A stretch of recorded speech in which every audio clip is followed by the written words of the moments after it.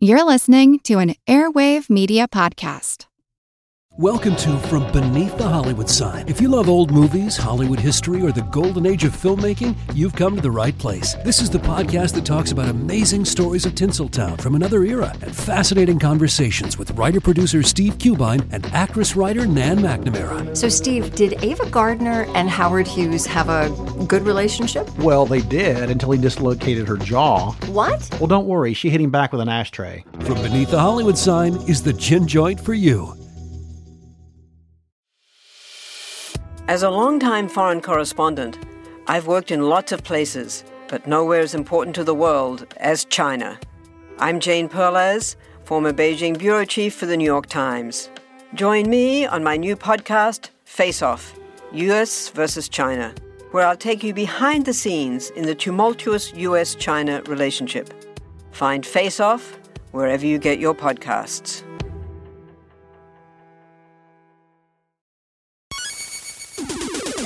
Recorded in Chicago, Illinois, with your hosts, Ken, Matt, Neil, and Jeff. This is Triviality. The cream of the crop! Hello, and welcome to Triviality, the game where lack of seriousness meets a little bit of knowledge. My name is Neil. I'm here in an empty studio, but we have a very full Skype, as per usual, currently. So let's start with Ken. How are you doing today?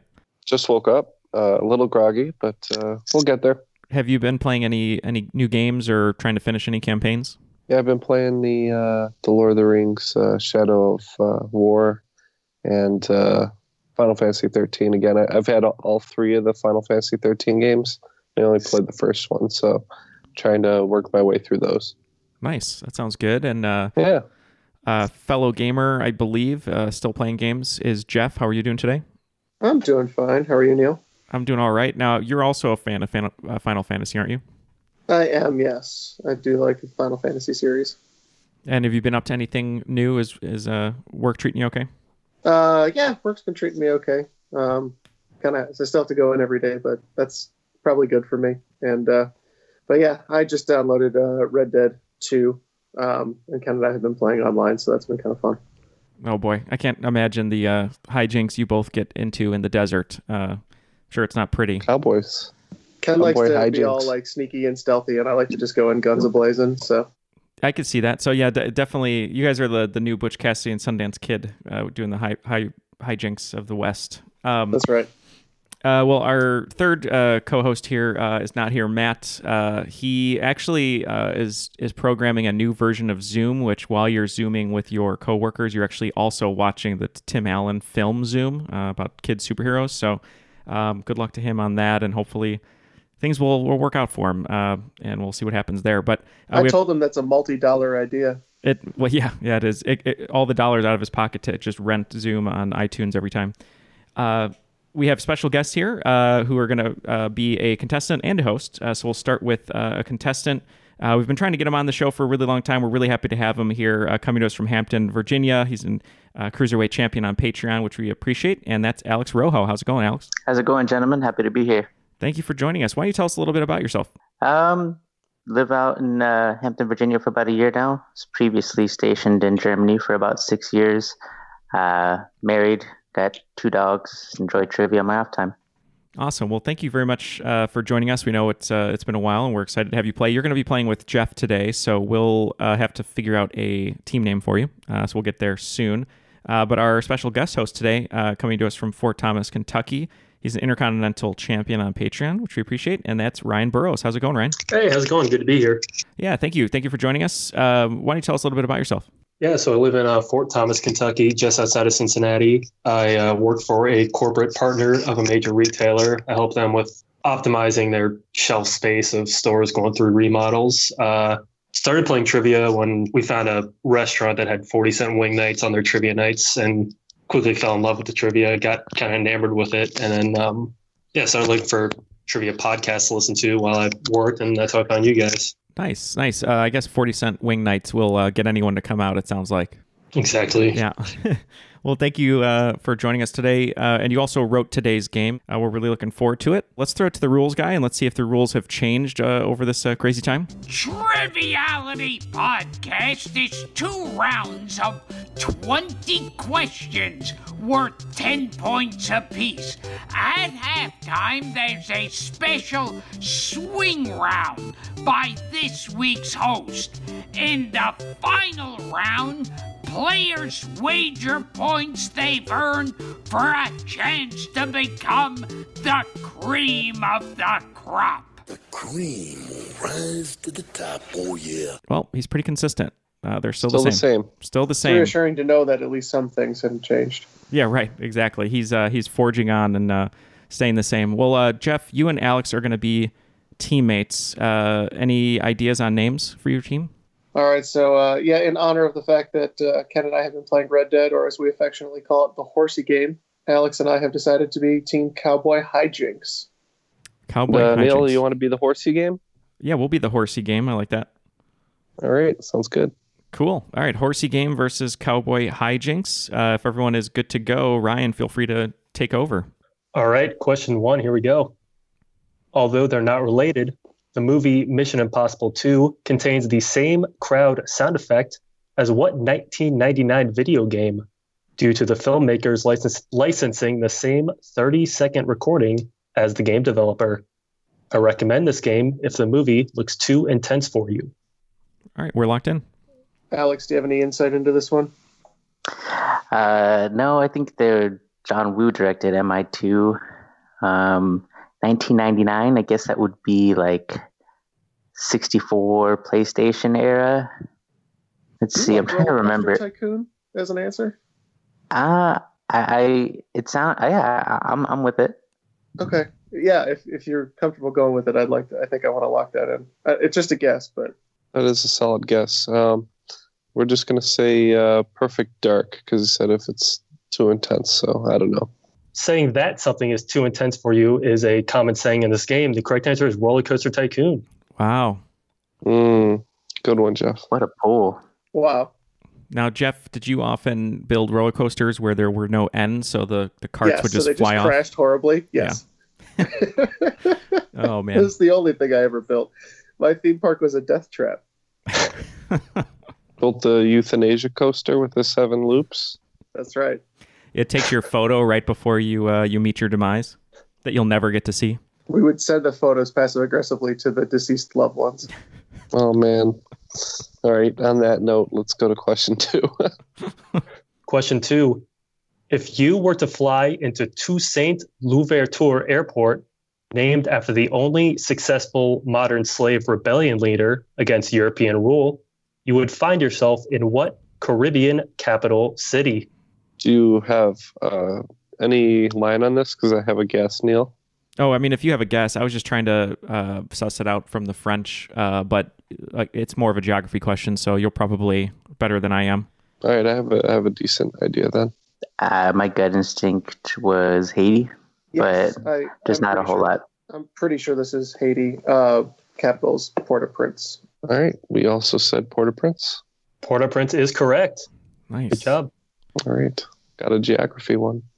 Yeah, it's all right. We're on the board, so it's good. All right, question number 3. Originally titled Return to Narnia and later adapted into a 2008 film, what is the name of the second book in C.S. Lewis's The Chronicles of Narnia series? No word on whether the title will be changed to the book formerly known as this. I can lock this one in, Ken, if you want. Yeah, I know too. Yeah. All right, cool. All right, so we're locked in over here at Horsey Game. Do you know this one, Alex? No, sir, I do not. Okay. I feel like originally the first book was The Lion, the Witch, and the Wardrobe, and then I think they wrote a book called The Magician's Nephew, which chronologically came before that. So I don't know if it's The Lion, the Witch, and the Wardrobe, or... It's a lot of knowledge going on there, so I think I'll go with you again. Okay, we'll go with The Lion, the Witch, and the Wardrobe. All right. Well, if you went especially by Ryan's last clue about the artist formerly known as, you'd get Prince, and one of the books in the series is called Prince Caspian, so that's what we locked in with. Yeah, surprisingly, this isn't the boy in his Horsey Game. Yeah, Prince Caspian is correct. Sorry, Alex, I missed the clue there. Should have gotten that. I didn't have a whole lot there, so... All right, question number 4. At Least It Was Here by the 88 is the theme song for what NBC sitcom running from 2009 to 2015? a show that's streets ahead of most other shows at the time. Okay, so Jeff locked in, so we can go ahead and talk. At least it was here 2009 to 2015. I have trouble clocking, TV show dates, and I don't really know this theme song. I don't think, Neil. At least it was here. Streets ahead. So that's not The Office, right? The Office started earlier than that? No, it's earlier. And then Parks and Rec, I'm trying to remember. I feel like that was like 20... It's longer. That's a longer run. We're talking about only a 6-season run, 2009 to 2015. Wow. Yeah, I don't know. I don't know the answer. Yeah, we'll have to tap out here. Yeah, we're going to tap. All right, Alex. If you're comfortable with it, I'm fairly positive that this is a show that had 6 seasons, but not a movie. And I think this is Community. Yeah, the catchphrase that Chevy Chase really tried to push was the streets ahead. But yeah, I agree. Yeah, Community is correct. Oh man, that's See, why that's one I should have gotten because I've seen all of Community, but that reference escaped me. Funny coincidence. I'm currently rewatching Community. And I know that theme song's terribly catchy too, but it's just been a little too long since I've heard it. So yeah. I've actually never seen Community, and I'm sure all the phrases that I've heard Chevy Chase say are definitely not streets ahead, but we can't say them on the program. So that's because they're streets behind. Yeah, right. Yeah. Question 5. Though it's seen some of the brightest minds the world has ever seen, the Ivy League has only produced 2 Jeopardy! College Tournament champions, one in 2014 and one in 2018. One has notable alumni, including Brooke Shields and Michelle Obama, and was originally founded by New Light Presbyterians to train ministers. The other is the alma mater of Emma Watson and Andrew Yang, and this school's college champion gave the "We Love You, Alex" Final Jeopardy response that went viral late last year. For 5 points each, name these 2 schools. I know one of them for sure, and I think I know the second one. So, okay. All right. I went through my brain. I think I got both of them correct, so I'm going to lock in. I believe Yang went to Princeton. And if I had to take a guess, I think Michelle Obama went to Brown. I'm not sure that that's a Ivy League school, though. Brown is definitely an Ivy League school, yeah.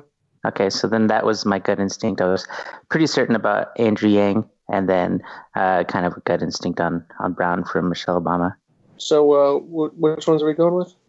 Princeton and Brown, I believe. Okay, we're going to if you're going to agree with this. Yeah, I like it. Yeah, although I think they got there a little bit of a different way. I know Emma Watson went to Brown when I was visiting Providence. She was at school at the time, so I was trying to see if she was roaming campus with her Gryffindor robe. And then Brooke Shields, I knew, I wasn't sure about Michelle Obama, but I knew Brooke Shields had gone to Princeton, so I went Princeton and Brown. You guys both got it right. It is Princeton and Brown. But funny enough, you said Michelle Obama went to Brown and Andrew Yang went to Princeton, but it was actually the other way around. Michelle Obama went to Princeton and Andrew Yang went to Brown. But either way, it worked out. And then how you get there. All right, after 5 questions, it looks like Team Cowboy Hijinks has a slight lead at 40, and Horsey Game has 30. Let's continue, Ryan. All right, question number 6.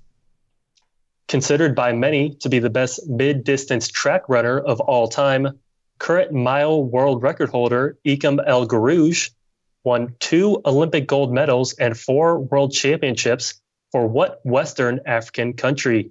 Many of these world records that he set were due to the help of a rabbit pacing him on the track. Do you happen to know this one, Alex? Rabat is obviously the clue. It's the city. I'm not 100% sure on the country. It sounds familiar though. Okay. I think Morocco is probably. I feel good about that. Okay. Yeah, the only other one I could think of is I know there's a lot of distance runners that come from Nigeria, and I know that's Western African. There might be a decent sized Arabic speaking population there, but I don't know.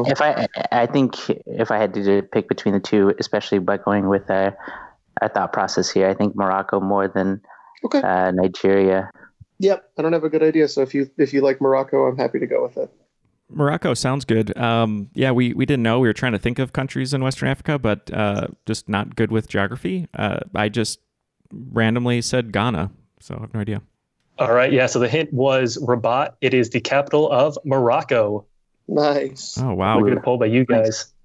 All right, number 7. The name of what defensive NFL penalty comes from an old French word that means to fasten on or to catch with a hook?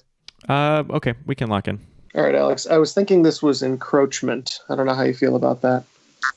Yeah, that's literally the only defensive penalty I could think of. So I think. I mean, there's like defensive offsides, but that's not like an actual term. Like it's all pretty. Doesn't sound French, so yeah. Okay, if you're happy with encroachment, we'll go encroachment. Yeah, that was the only French-sounding defensive penalty I can think of.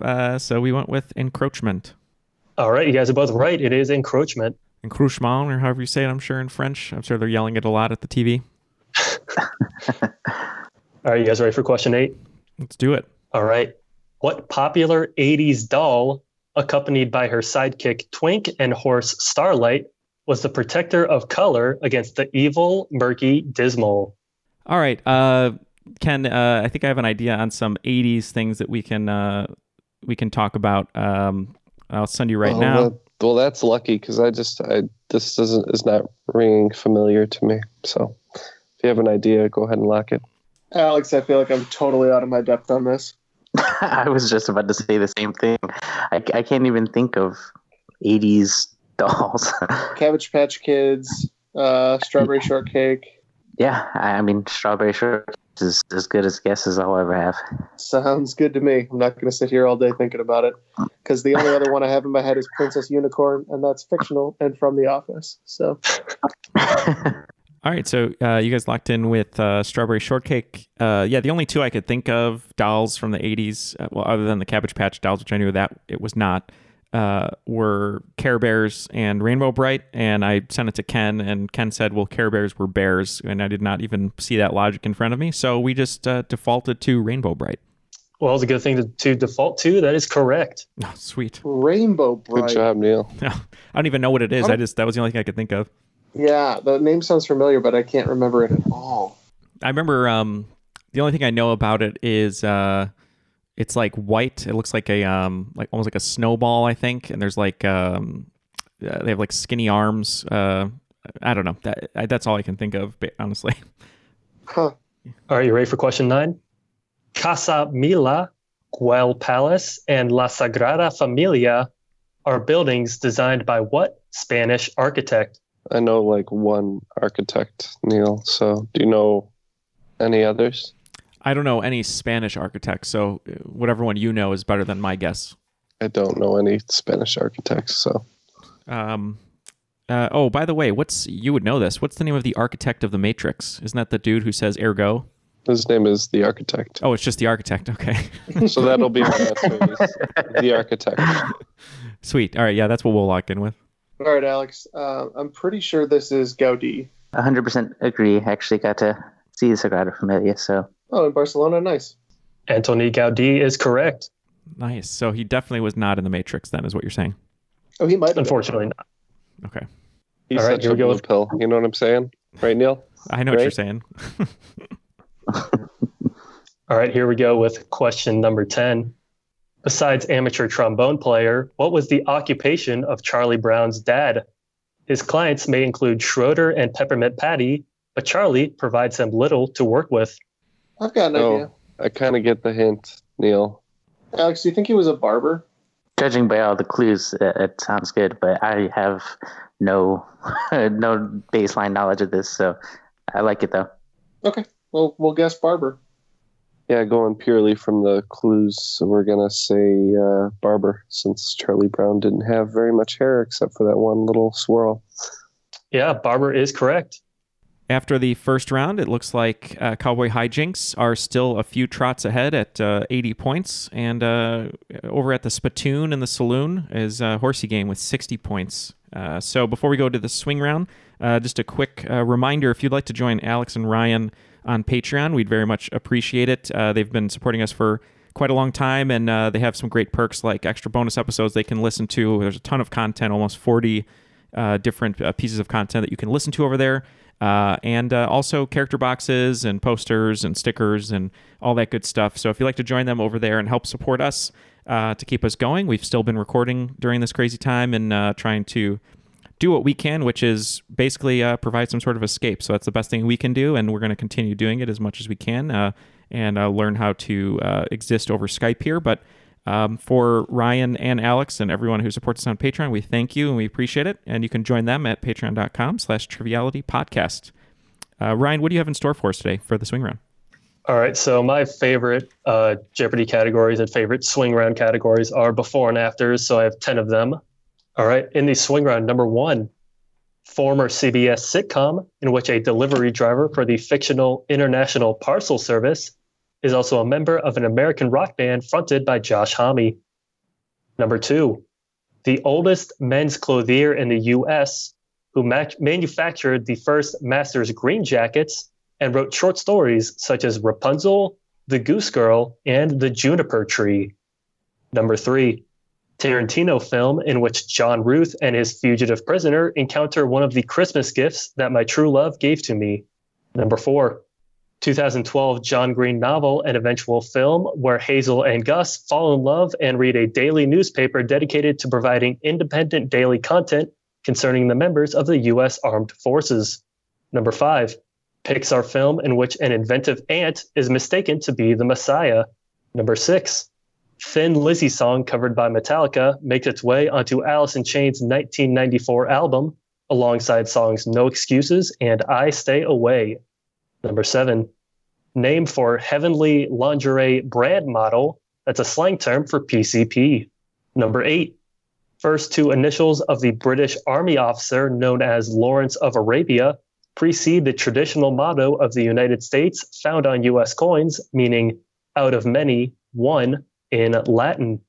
Number 9, band who in 1995 tried to salvage a relationship by remembering breakfast at Tiffany's also tries to remember the Lee to George podcast that answers the question, what's the name of that song? And number 10, the Caped Crusader gets a blurred line singer as a new sidekick, and they tour as this duo. All right, we're going to take a look at those, and we will be right back with our answers.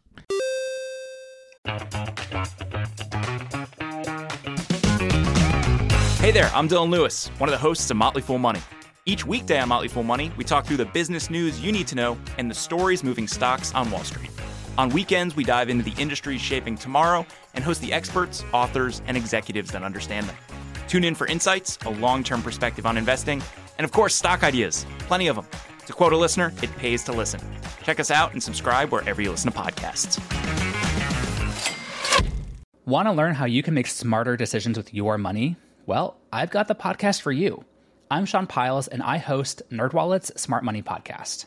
On our show, we help listeners like you make the most of your finances. I sit down with NerdWallet's team of nerds, personal finance experts in credit cards, banking, investing, and more. We answer your real-world money questions and break down the latest personal finance news.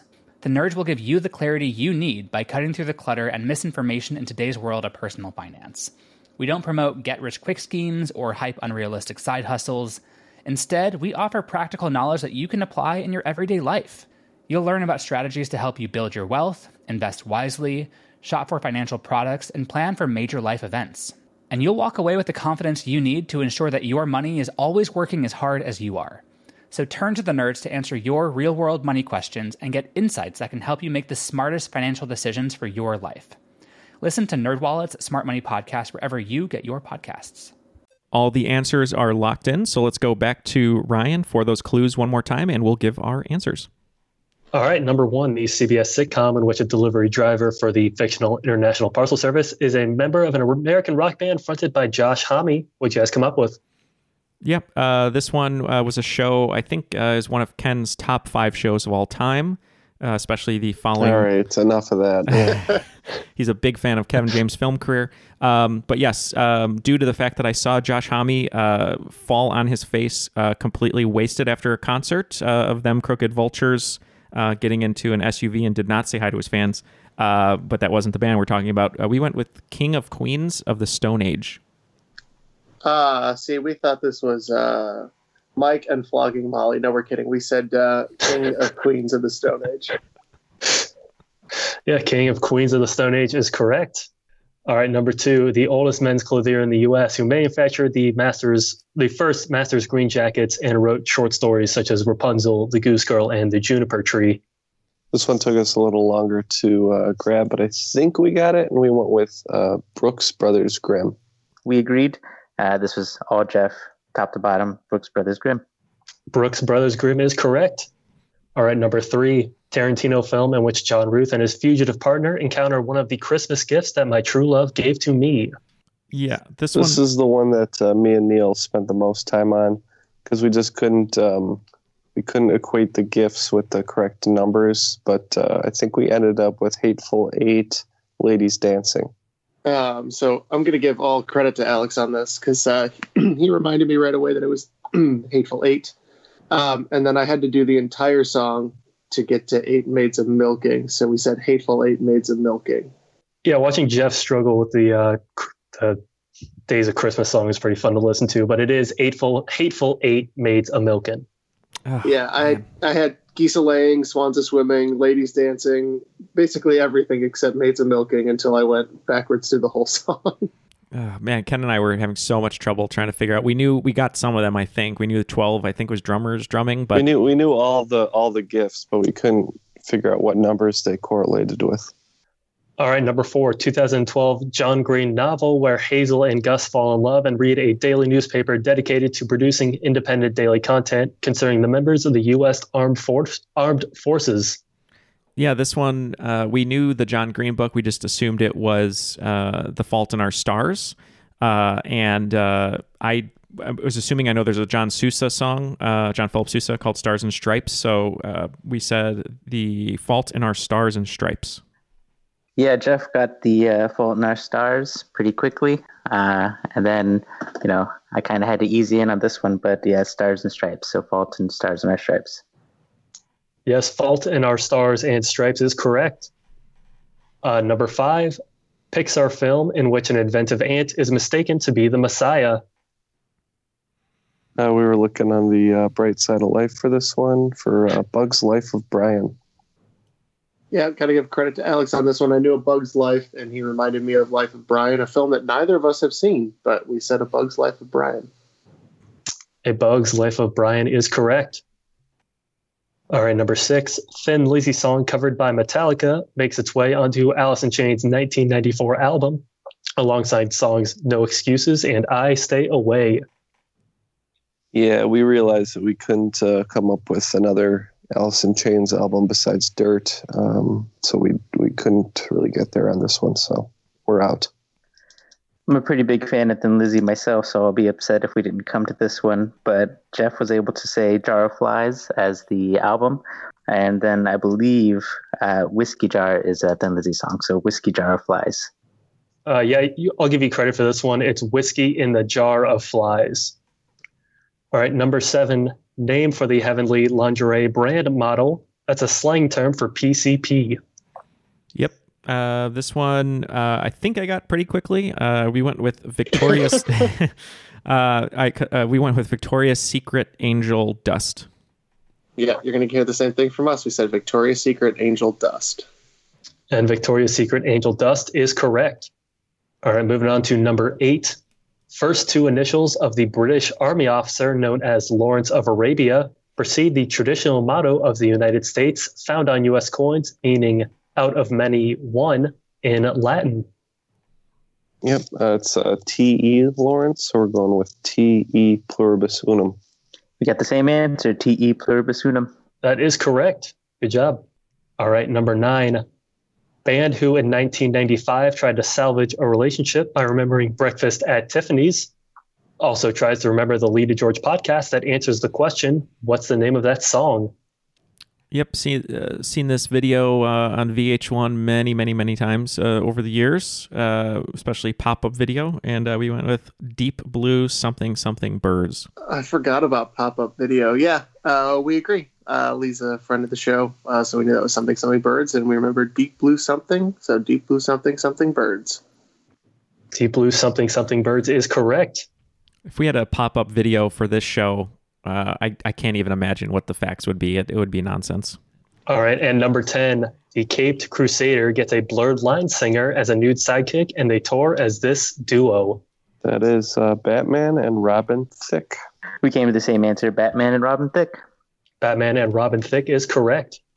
After the swing round, it looks like the scores are a little bit tighter. A Horsey game is up to 100, so we're going to at least break that. And the team of Cowboy Hijinks, or what I like to call my vacation, is 130 going into the second round. And for all of you who would like to interact with some of our listeners, with us, please join us over at The Crop on Facebook. And you can also hit us up at Twitter and Instagram at TrivialityPod, where we're starting to post a little bit more and trying to get into that Instagram game. So, be prepared for images of Jeff with his hand backwards leading people to nice vistas and other Instagram tropes that we'll learn. Ryan, feel free to take it away for round 2. All right, round 2, question 1. What 1986 movie's title is often used as a nickname for decks in collectible card games such as Magic the Gathering and Hearthstone? They use a single copy of each card due to a famous quote in the film. So, Ken, you know Magic. Yeah, I can't quite remember what they call these decks. Jeff, are you locked in? Do not play this format. I think I know what he's talking about, but I don't quite know if it's right. Yeah, I have a guess. I know it's a 1986 movie. I just watched it. I doubt that there's a game deck called this, but we can lock in with it. The Magic the Gathering format, that's a singleton format, it's referred to as a singleton format, but it's called Commander. And so I wonder if... I'm really bad with coming up with the time frame of movies. I was trying to think of something that would have to do with games and have like a famous quote. And then I don't know if it was 86, but like war games, like the Matthew Broderick movie. But I'm coming from the movie where there's not a whole lot of hints. So you're coming at it from the deck. So I'm down to go with whatever you were leaning towards. Yeah, I don't know. Just really bugging me because I obviously I'm a huge Magic the Gathering fan. Commander has a nickname, and it's Commander is the nickname. Originally, the format was called Elder Dragon Highlander, and so I wonder if Highlander's the movie. Ooh, there can only be one. Only one may stand is the thing from that, I think, because one of the podcasts I listen to, they mention that all the time. Yeah, there can only be one. Is the Highlander? So get there. Yeah, so we're gonna go Highlander. Yeah, now that makes sense because there only can be one. We had no idea. I just knew Top Gun came out in 1986, and we went with Top Gun. All right, so I used to play a lot of Hearthstone, and I think this is more prevalent in Hearthstone than Magic the Gathering. I just did a quick Google search on Magic the Gathering Highlander decks, and they exist, but I guess they're not as well known. But the correct answer is Highlander for the quote, "There can be only one." All right, number 2. What soft drink brand had to shut down its 2012 online naming contest for a new green apple flavor after the highest voted suggestion was Hitler did nothing wrong? So we're looking for a 2012 soft drink company that tried to make a green apple flavor. Well, it's just a soft drink company. It's not like limited. I love when the naming contest was in 2012. You can't trust the internet to name things. Yeah, I love these naming contests so much because they always go haywire, obviously. Bodie McBoatface really made me mad. Although they did name like something on the boat, Bodie McBoatface. So okay, I think me and Neil have a solid guess here, so we're gonna lock in. No, like Mountain Dew Green Apple or something. No, because they'd name it something ridiculous. Yeah, Extreme Green or something. I don't know. Like Acidic Slime or something like that, right? It's almost as if this question is about a naming contest. Yeah. Oh, that's true. I don't know. Mountain Dew's already got a green. I can't imagine they would do a green apple. We can go Snapple. I don't know. I like it. I mean, they'd have a green apple flavor, so. Yeah, that would just be a guess if I was playing by myself, but I'll leave it up to you. No, I like Snapple. We'll go with it. Okay, we said Mountain Dew because they're always coming out with new flavors and naming them funky things. So Yeah, the 2012 contest was called the Dub the Dew contest. It was Mountain Dew. Nice. Yeah, that was just our gut right away. We're like, oh, it's probably Mountain Dew.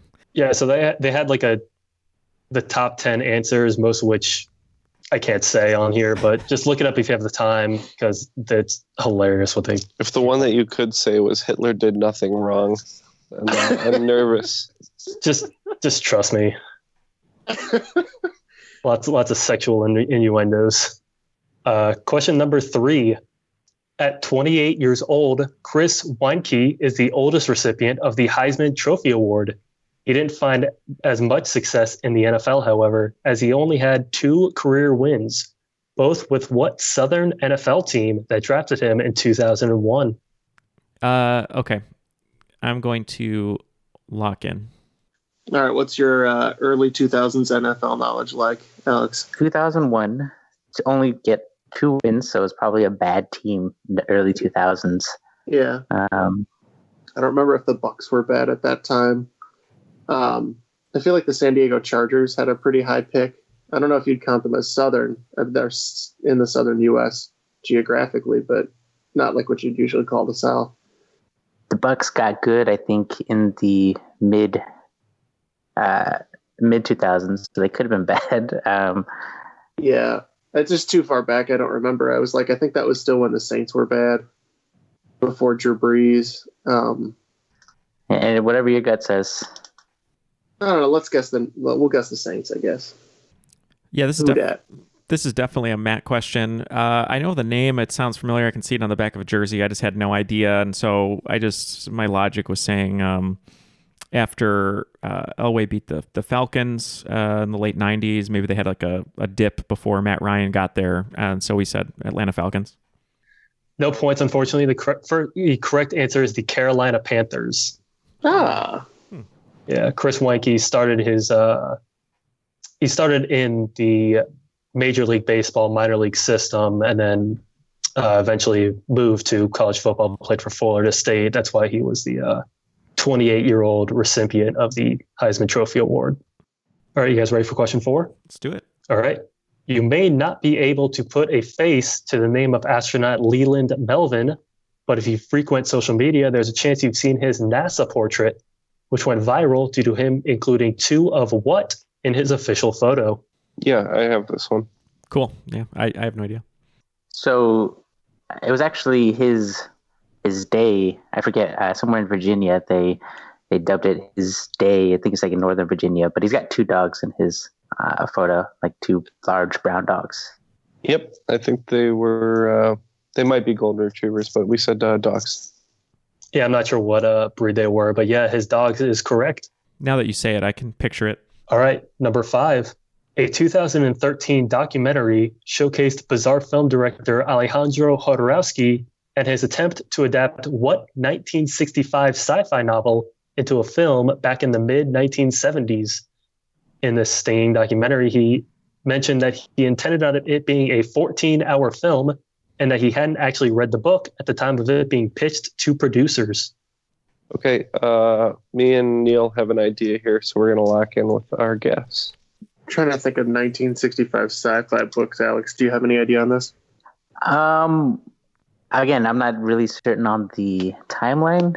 I know that it was a fairly old book, and I know that it's been attempted to be adapted many times, especially with the upcoming Denis Villeneuve. So I was going to go Dune, but I'm not super familiar with the documentary. It's just I know that that's like a huge sci-fi novel that has been attempted to be made several times.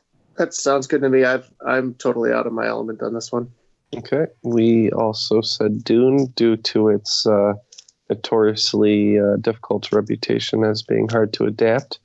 But, if you try to read Dune, you get in there and you start reading it and you just keep reading it, and it takes a long time to read. You know what I mean?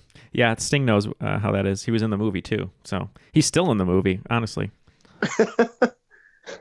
Well, Dune is the correct answer, yes. All right. I totally forgot about that little Sting clue. I didn't hear it the first time. Yeah. I didn't actually get that. Paul McLaughlin told me to put it in, so. Well, yeah, you can look it up later. And yeah, exactly. Yeah. All right. Question number 6. Isle of Man is a self-governing British crown dependency with quite the interesting flag. In 1932, Isle of Man abandoned the Union Jack in favor of a flag showing a triskelion of what body part? Yeah, Alex, we can lock in. Is this like the arms? I don't know. I'm not very good at vexillology. I've heard the word triskelion before, but I don't know exactly what it refers to. But I could imagine there's 3. So maybe like 3. It is the name of a magic card. Oh, 3 arms or 3 legs. I think arms. 3 arms. Okay. Yeah, so it's the Goro of flags. Yeah, right. That's a good fine. reference. That's fine with me. Alex, I believe these are 3 legs. All right.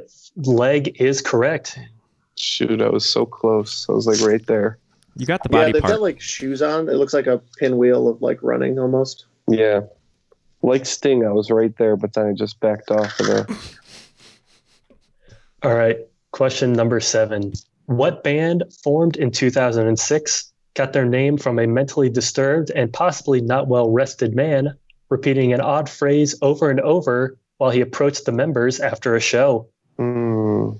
I've heard this before. I don't have anything in my mind at the moment, but I've heard this story. Because recently for Jason's Twitch thing, I did a swing round of band name origins. So this was one of the ones I read. All right. Yeah, I have no idea on this one. So yeah, we can tap. Initially, it doesn't go with the clues, but I was like, Arctic Monkeys. I was curious, like, where the hell did they come up with Arctic Monkeys? It seems like something a crazy person would talk about. Well, I don't know. I mean, that's something about the same time. Yeah, we don't quite know, but Arctic Monkeys sounds kind of bizarre, so we're going to go Arctic Monkeys. Yeah, unfortunately, Neil, I couldn't come up with this, so we're just going to have to tap out here. All right, maybe this hint was a bit too difficult to extrapolate on, but Not Well Rested referred to the song Ain't No Rest for the Wicked. The guy kept telling them to cage the elephant.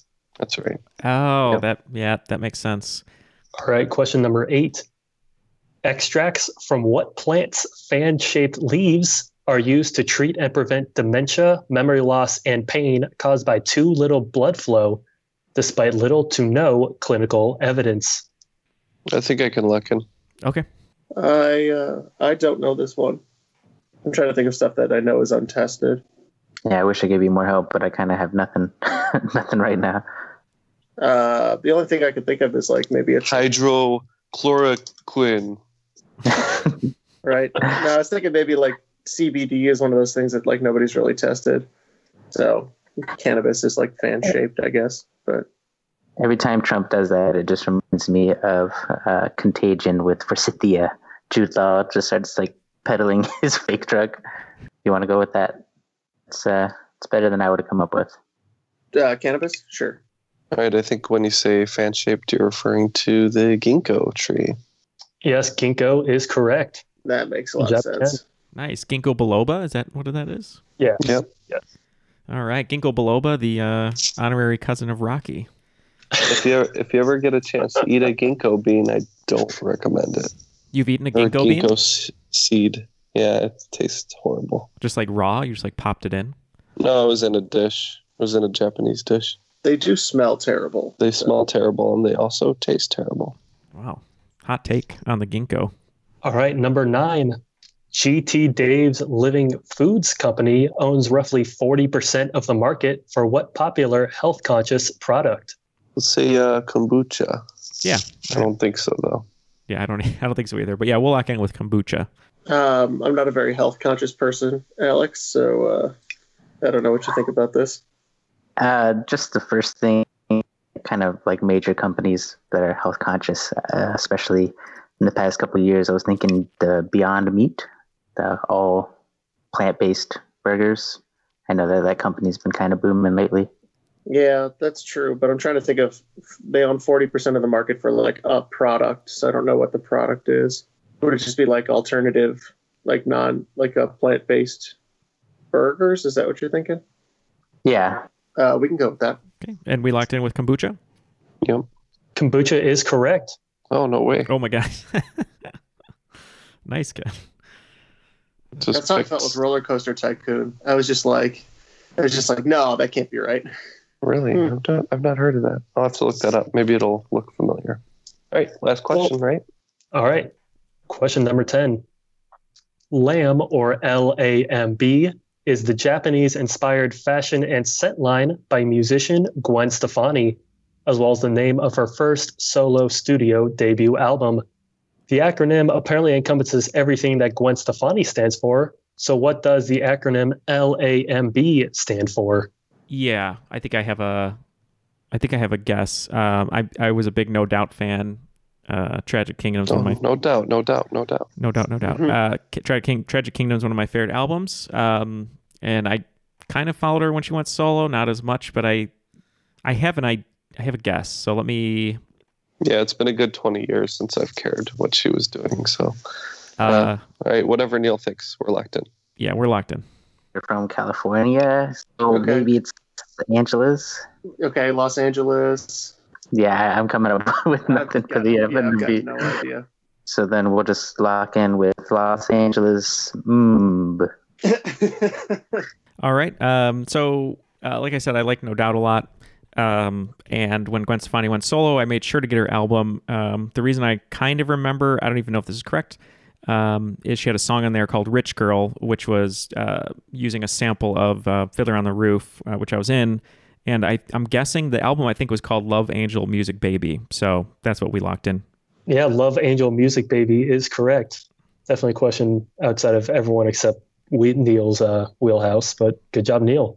Yep, I don't know why that's in the back of my head, but it's there. I thought Neil might know that one. All right, on to the final round, but let's get the scores first. All right, so the game is very tight. So you have 170, we have 160. So let's hear those final round categories, Ryan. All right, the final categories are number 1, presidents. Number 2, mental disorders. Number 3, word origins. Number 4, numbers. And number 5, one more sports question. All the wagers are locked in. Let's hear those questions, Ryan. All right, number 1, in presidents. I'll bet you $20 that you can't name the president that Richard Lawrence attempted to assassinate in 1835, the first known presidential assassination attempt. Number 2, in mental disorders. Inspiring the name of Philip Seymour Hoffman's character in the 2008 film Synecdoche, New York, what mental disorder is characterized by the victim believing that he or she is dead or does not exist? Number 3, in word origins. Now used to refer to someone considered uncivilized, what term was originally used to refer to someone who didn't speak Greek as a way of mocking how their native language sounded to those who couldn't understand it? Number 4, in numbers. In number theory, what is the smallest perfect number? And in category 5, one more sports question. In July of 2013, his final year of playing, what former Yankee pitching great received a gift from the Minnesota Twins called the Chair of Broken Dreams, which was a chair made of broken bats caused by one pitch that he threw almost exclusively?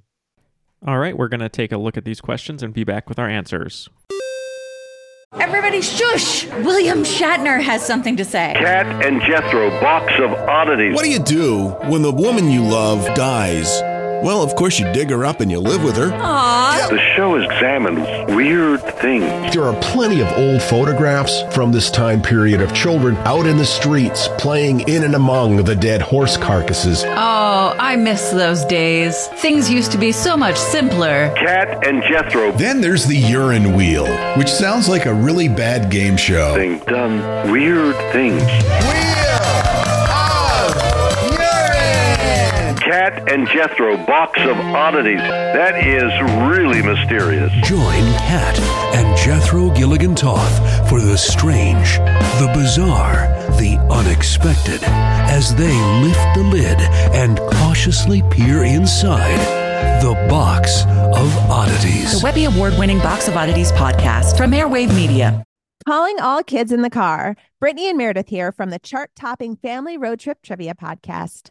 Are you dreading another silent car ride with the fam? We've got the cure. 3 rounds of fresh trivia every single week. Movies, music, even science and Disney. We've got something for every trivia buff in the car. No more crickets chirping on those long journeys.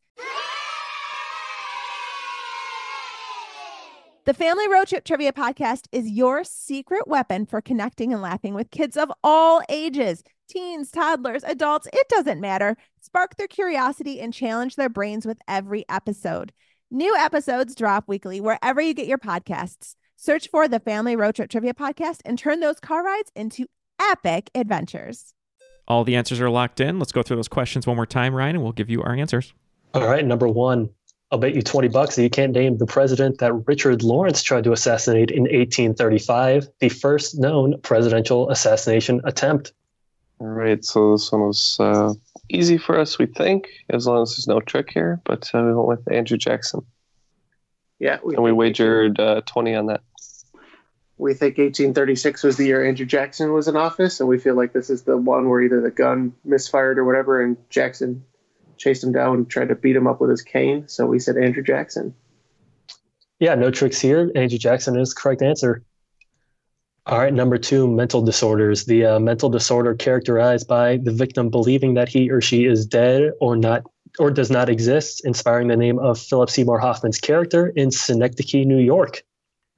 Yeah, this one was a bit painful to me and Neil because we've seen this movie, but we couldn't come up with the character name. So we just said body displacement syndrome. But might I add our favorite line of the movie, which is, I'm sick, I'm sick. And we wagered 10 on that. I can't tell you, we wagered 30 on this one. I can't tell you how I came by this, but some time ago I remember I was doing some zombie research, I think, and I came across Cotard delusion, and we think it's Cotard. All right, so the name of his character is Caden Cotard. It is Cotard syndrome or Cotard's delusion. Good job, Jeff. Well done. And Alex was mentioning that the first time he saw Synecdoche, New York, he had no idea what to make of it, and I felt the exact same way. There was a lot of places on fire. Yeah. There's people playing versions of their different people. It's an insane movie. Yeah. All right, number three, in word origins, now used to refer to someone considered uncivilized, what term was originally used to refer to someone who didn't speak Greek as a way of mocking how their native language sounded to those who couldn't understand it? We wagered 10 on this one, and I believe that is vulgar. All right, we wagered 20 on this one, and I kind of remember that barbarian came from the fact that people in Greece thought other people sounded like they were just saying bar, bar, bar. So we said barbarian. All right. I had a barbarian as the answer for that one. Okay. There's some similar story about the word vulgar, but that's fine. Oh, is there? Okay. All right. Number four, in numbers. According to number theory, what is the smallest perfect number? We wagered 0. We actually had no idea, so we just said 2.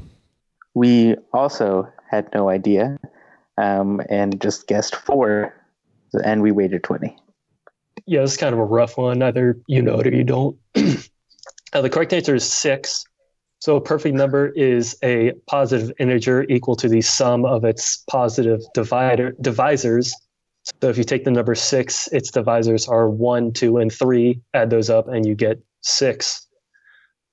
Also, as a fun fact, the most recent perfect number was discovered in 2018 and has almost 50 million digits.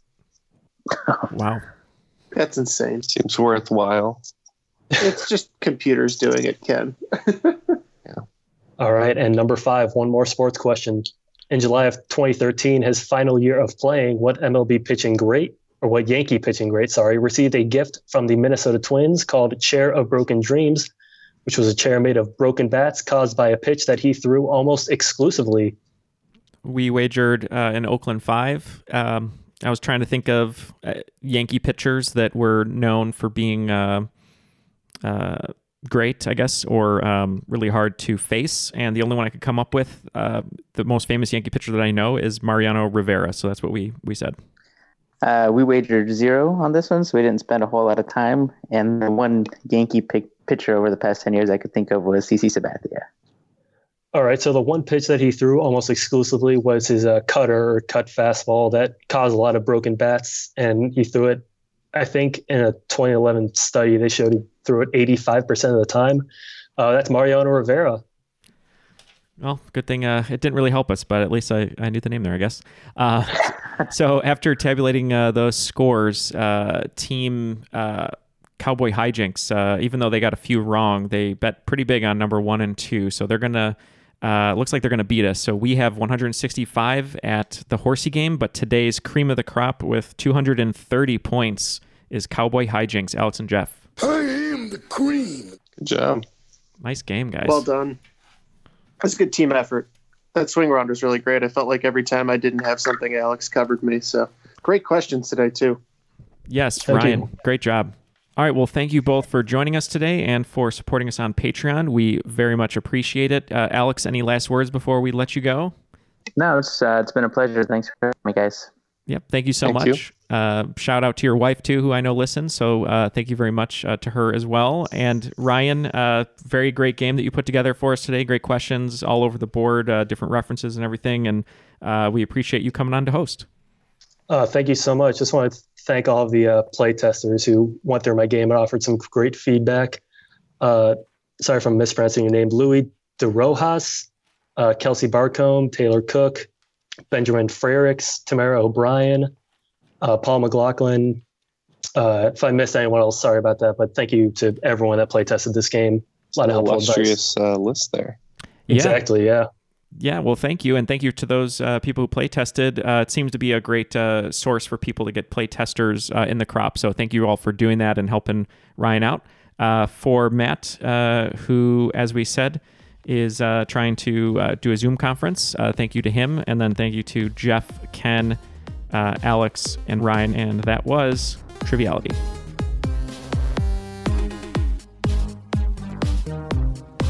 And knowing Jeff, of course, he got the feet reference there on the flag, so he's like QT. They're full legs, bent at the knee. All you care about is the feet, though. All right, Ryan, continue.